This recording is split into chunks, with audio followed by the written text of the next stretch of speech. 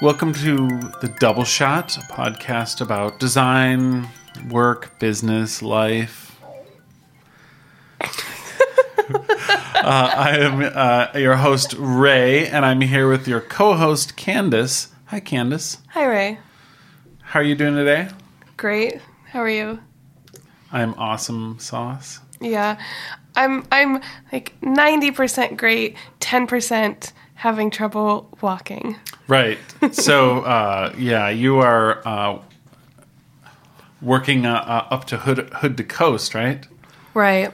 Which is like a very long 199 mile trek. 199-mile run from Mount Hood to the Oregon coast. Right. It's 8 months away. Yeah, but still. So yesterday I ran for basically the first time of my life. And, yeah. It's probably the hardest one. I hope so. The first run is the hardest. Yes, the journey of 1,000 runs. Yeah. Okay, anyways, yes. Doing great. So what I was hoping we could talk about today was, I was thinking of considering it the user experience for site owners. But I feel like maybe I should give the audience a little background to understand why I would want to even talk about such a thing. Sure.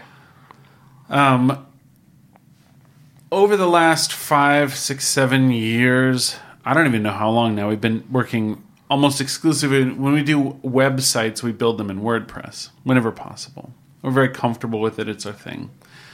And it works great. It's a huge ecosystem. So even just among the way you would build a WordPress site, there's a lot of different ways it could work. Like if you ask someone, are you comfortable using WordPress? To me, that doesn't say much because you could be comfortable just writing a blog post.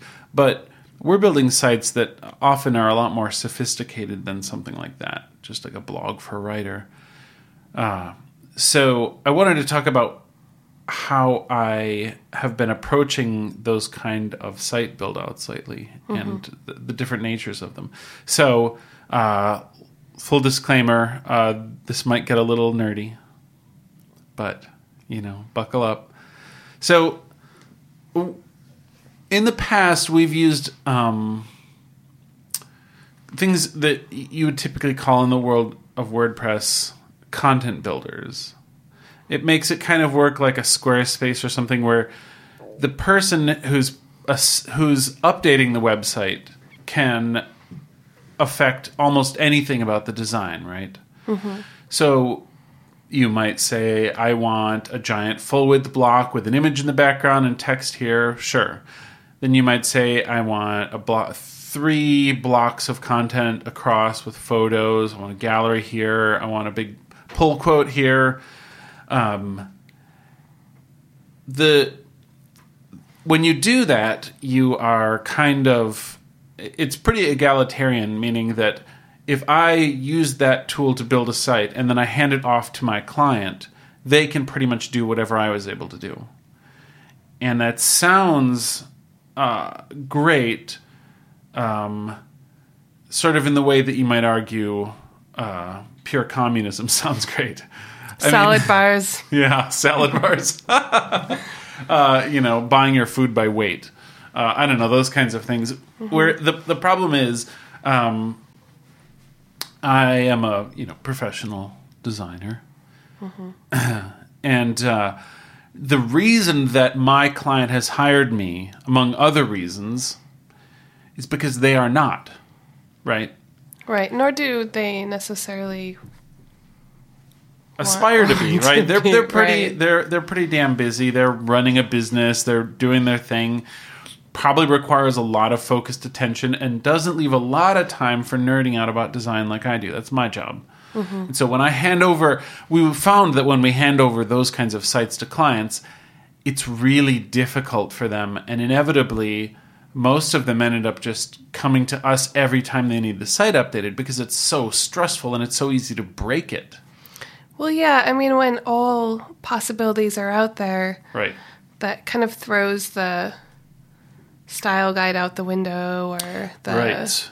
Yeah, it's it always seemed like such a good idea because from the time you and I started working together on websites, we talked about how we could put as much control into the hands of our clients as possible.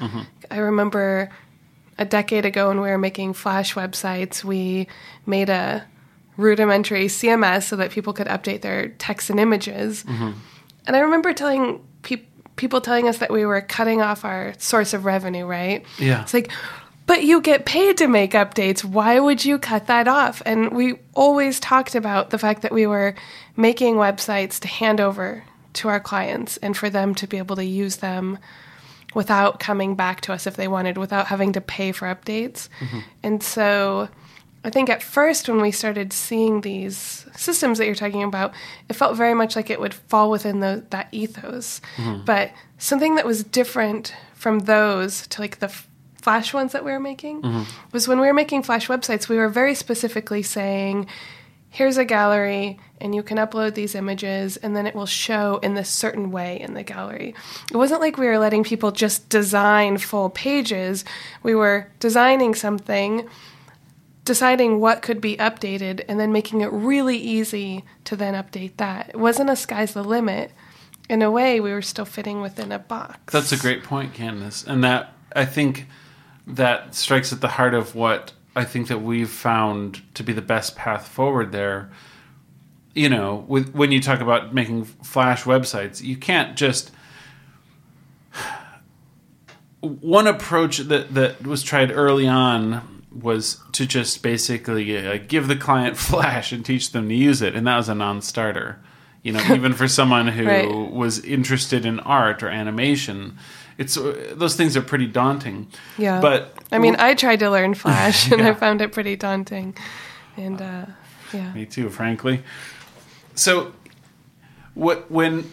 so we started doing that with WordPress sites, right? We started saying, here's a content builder interface. You can just do whatever you want with it. We've sort of made a starting point, but then you have complete freedom to do whatever you want with these pages.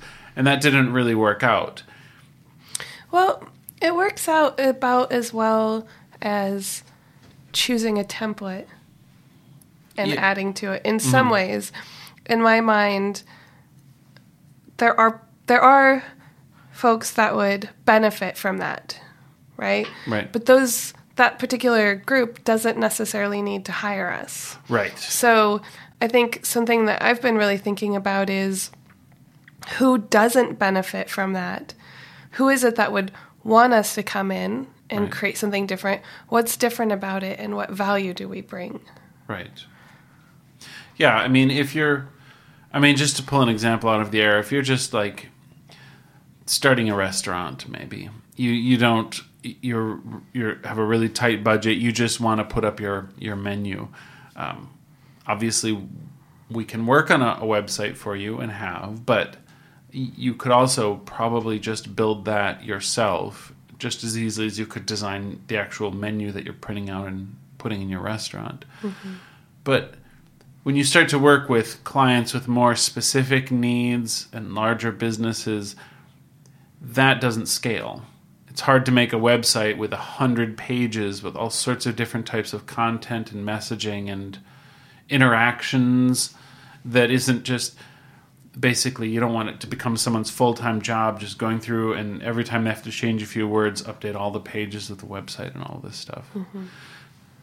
So a while ago, years ago, we discovered something called Advanced Custom Fields, which is just a WordPress plugin that lets you, as a designer, kind of make places where content could go and have it appear on the website. And you can do this to extend a basic website in a sort of a structured way. And so we started dabbling in that, but we found that our approach was wrong. It was kind of the opposite of one of those one-size-fits-all page builders. We would say there's like 20 different pieces of text on the home page, so let's just put 20 different text fields in the back end and let people fill those out and change them as they want. And that got really confusing too. Right. Because part of what you're doing is you're kind of making things that are structured, like you might want a certain, you might want a slider to appear on a page of your site, but you want it to have certain fields. As a designer, you might have very specifically laid that out, how that should look, or this particular 3-up block of content, or this big hero feature on the homepage that might have optional video in the background, but you need to specify how big the text can be and limit that. And you have all these parameters in your mind as a designer, and you need to be able to make it so a client can update that in a logical way, a way that makes sense for them. And that's what this lets you do. You can basically make sort of forms that people fill out on the back end where you can say, okay, drop your image here. Here's the kind of roughly the size it should be, but we'll take care of the details. Put your text here, but we're going to limit you to 40 characters. And things like that, where you then can do things where you know there's sort of parameters that you can enforce in what a client can do. Well, I think about it sort of like blog posts, right? Like we all know you can say something's a blog and you post individual blog posts, and then you go to a website and you can show all the posts on a page, and then you can click and see individual posts. And now we can build things that are like client or a website we just did for Sake One, right? Mm-hmm. We created something that was like brands. Mm-hmm. And they're able to fill out the brand, the label image, the description, a whole bunch of information about that brand, right? Mm-hmm. And then you get to show it in all of these interesting ways, like showing it on a list of the brands. You click, you see the page about it. They can add any number. It shows up in a bunch of different ways. It's really extending that kind of capability, right? Mm-hmm. It's saying we're going to make a new thing. For coffee roasters, oftentimes we make a post type that's coffee, and we let them fill out all the different things about that particular coffee or, that particular origin, and then you get to display it in all these really interesting ways. Mm-hmm. And I think that's the power of it. And then if all that gets filled out and later you're redesigning the site, say, like this is all going to look totally different, but all that information is still there. Mm-hmm. And so it's not like a client has to go and re-enter everything. It's like, hey, we can just start showing this all the different ways. Kind of like blog posts. If you redesign your blog, it should still work. Yeah. But the old way of making websites, like you do a redesign and bam, all that kind of goes away oftentimes, especially if it's in a content builder. Mm-hmm. Because instead of being kind of put together like what kind of information it is, it's all put together like, what does it look like? This is a slider. This is and so you redesign, bam, gone. It's true. And that to me is the limiting part. If you have a 100-page website and you want to redesign and all of a sudden you have to re-enter all of that information, that is insane. Mm-hmm. I sometimes think of what I do when I'm building a website as teaching a web browser how to design. And I guess what I mean by that, I'm really saying, like with that Sake One site that you mentioned as an example, there's a chunk of content at the top of those brand pages where there's a lot going on there. There's a background image that sits behind everything else, and it's layered, and it actually has some parallax motion. Then there's a mountainscape in front of that that's actually a vector, so it's sharp at any resolution. Then on top of that, there's a block of text, but it has to fit on top of the mountain and not stick out of the mountain or it would look weird.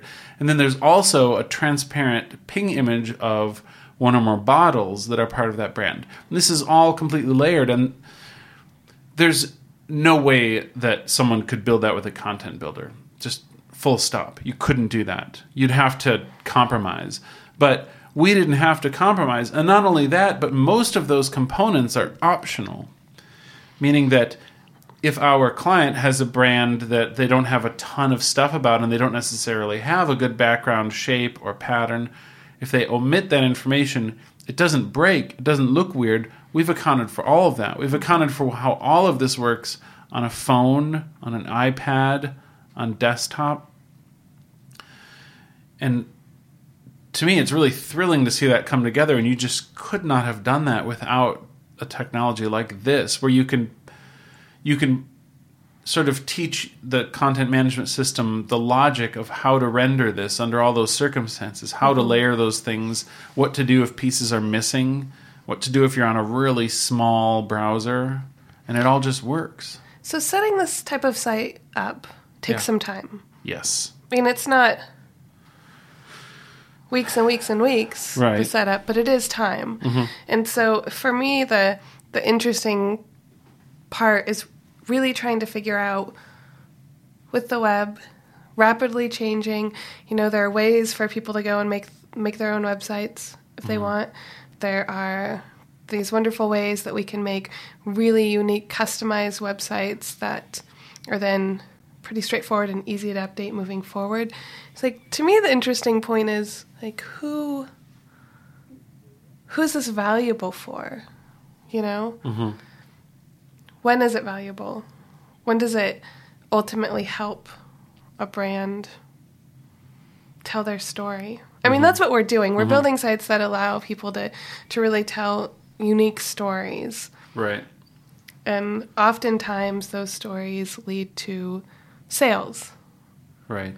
I mean, many of the sites that we're doing this for, we're creating these very intricate pieces, but ultimately, if you get to the bottom of that, you're clicking somewhere and you're buying something. Right. I mean... But you can also do that same thing to a product page. Sure. Yeah. Yeah. I mean, I think the value this brings is actually... exists in a lot of different ways. For instance, we build sites this way because we value our clients' time. And if you decided you wanted to tweak the way you tell the story about your brand on that site that we just talked about, someone would have to go in and update 15 pages meticulously to make that change, where for us, if they decide a mountain range isn't really appropriate, we want like a forest canopy or something, like we want to change some aspect of that or reorder the blocks on the page, like we only have to change that in one place, or maybe they do, Oh, those... I don't know if you remember building that site, but those pages are reorderable. Those blocks. Well, that's another beautiful. Okay, so that's another good point in that you mentioned earlier when we were talking about this. We have done sites like this usually that we've designed and then we build out, and we follow a pretty refined process at this point where we start with site mapping and information architecture and sort of identifying the problems and sort of thinking big picture about how to solve for them. And then we sort of move into wireframes and we actually map out the content and figure out what would be the most logical way to bring together what they're trying to convey with how you would present it to a customer on the website and those kinds of things. And then it slowly meets in the middle, and at the end, we've really optimized it so there's as few places as possible you have to enter this information, and it's very logical. And we really think about not just the user experience for the customer of the website, but our customer, the person who has to update the website. Well, sure. I mean, I think that's one of the benefits of being a studio who has designers and programmers sitting next to each other talking.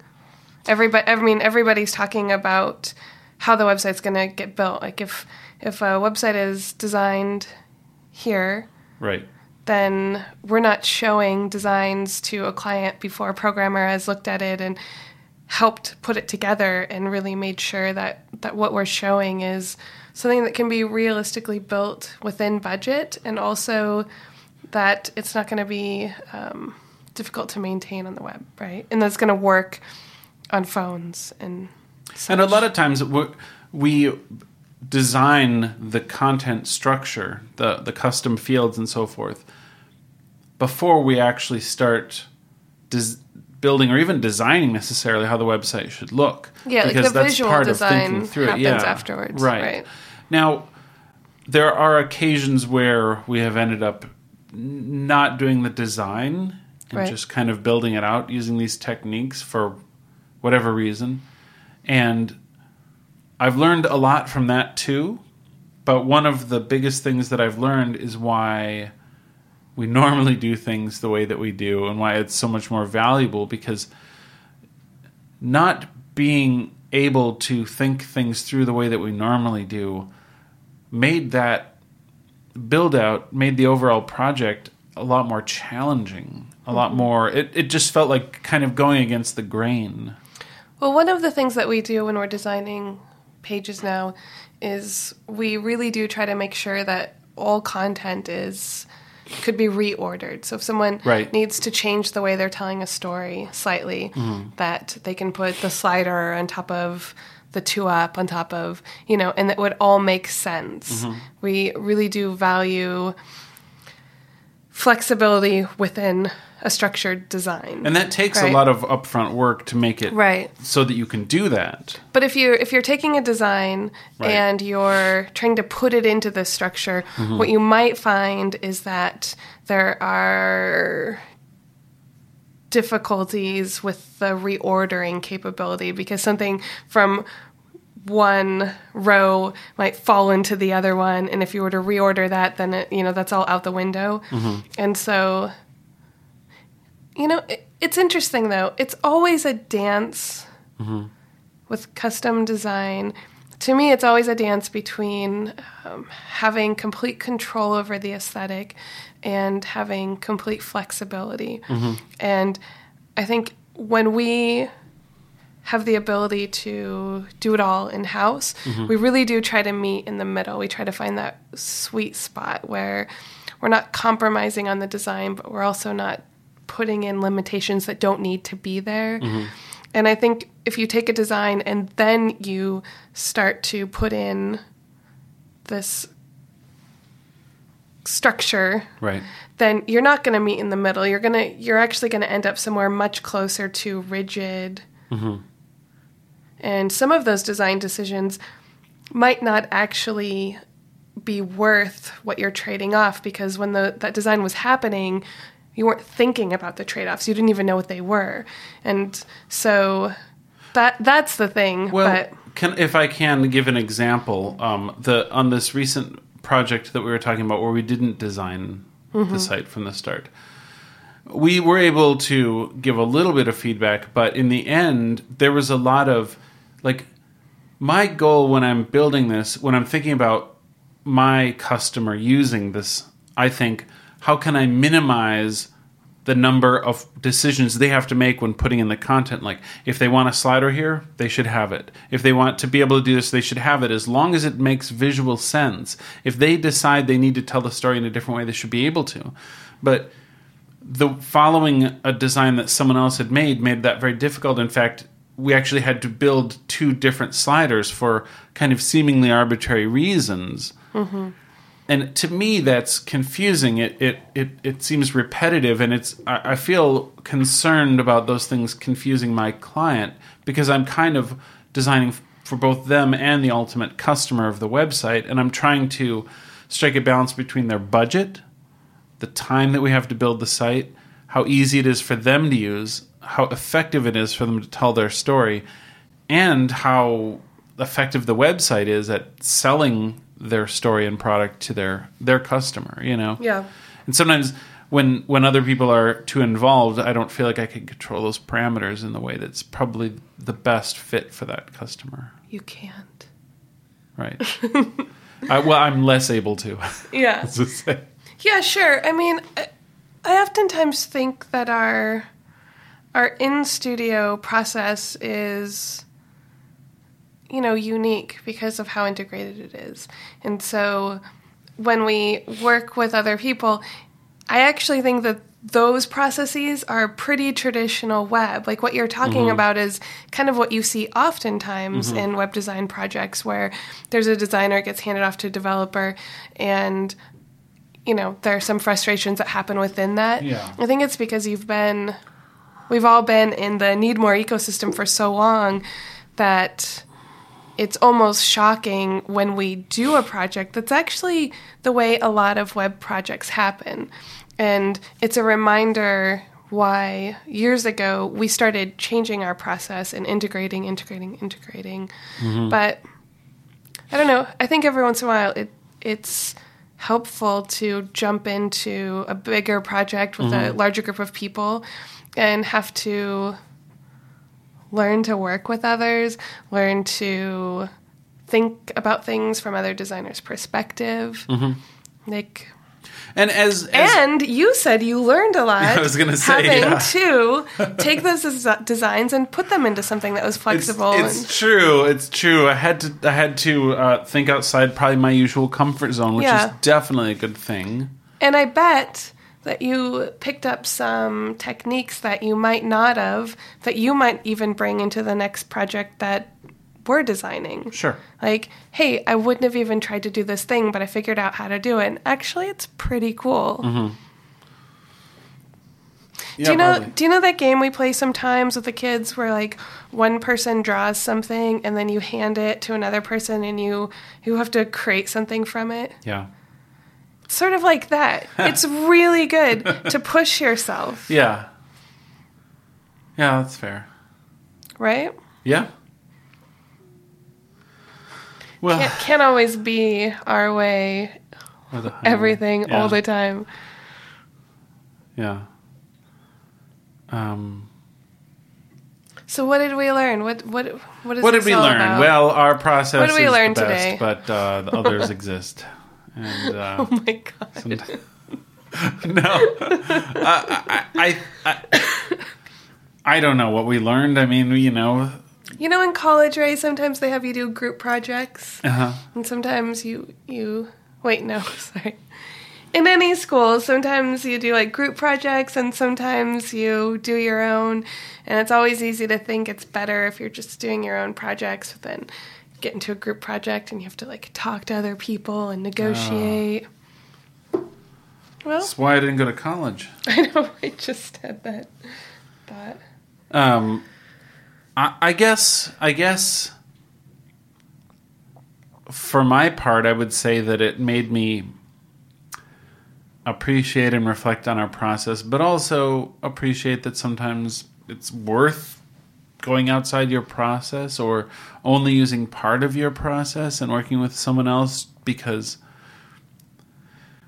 for instance, I wasn't able to organize things on the way things worked quite the way I wanted, but I gave a full day's effort of thinking through exhaustively how best to organize that. And I do feel like in the end, what I put up is pretty damn solid. I certainly stand behind it, and I feel like it ended up being a great project. So, having done this, having built a few sites now, some that you've designed, some that you haven't, yes, with advanced custom fields and WordPress, you're feeling like this is the future.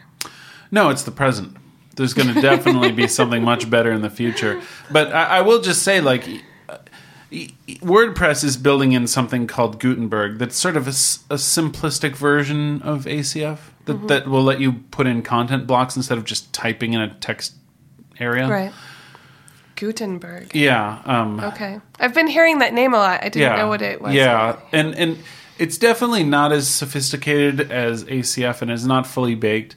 For me, ACF is definitely the present because I'm really happy with the developers really thinks things through really well. The experience that I can give to my client on the back end is a really good one. And the experience for me has gotten much better because, frankly, there's plugins now that just give you the big pile of code. You just paste it into the thing. You don't need to write code anymore to do 90% of implementing these things. You can focus on the design, and then you just paste this code block in, and then you kind of just build the design around it. And that, frankly, has made this way more palatable for me because I'm not a programmer. I'm a designer. I just like to design with code. It's a whole different discussion, but code is not programming. It's just symbols. Anyway, maybe we should stop. We should stop there. I got hung up on when you described something as not being fully baked. Yeah. The thing isn't. I'm fully baked, but anyway, Gutenberg is not fully baked. What do you want it to be baked? Yeah, like baked means like finished, shipping, fully working, so you can give it to your clients and trust that it's not going to blow up in their face. Okay. Yeah. ACF is fully baked. It's solid. It's not going to fall apart, and I can trust that I can give it to a client, and 5 years from now, it's still going to be. That's so funny. Anyway, I just feel like sometimes programmers give things names or words, and it makes me feel like they haven't been out in the world. I don't think fully baked is a programmer term. I always thought that baked means being stoned. No, it's like you bake food. What are you talking? It means it came out of the oven and it's done. Okay. Like fully baked means it's done. You can eat it now. Well, you know what? I laughed when they named the iPad, and look, we all got used to it too. Yeah, that's true. I did too, but here we are, used to it. Carry on. All right. Well, happy holidays to everyone, and we'll see you next week. Say bye, Candace.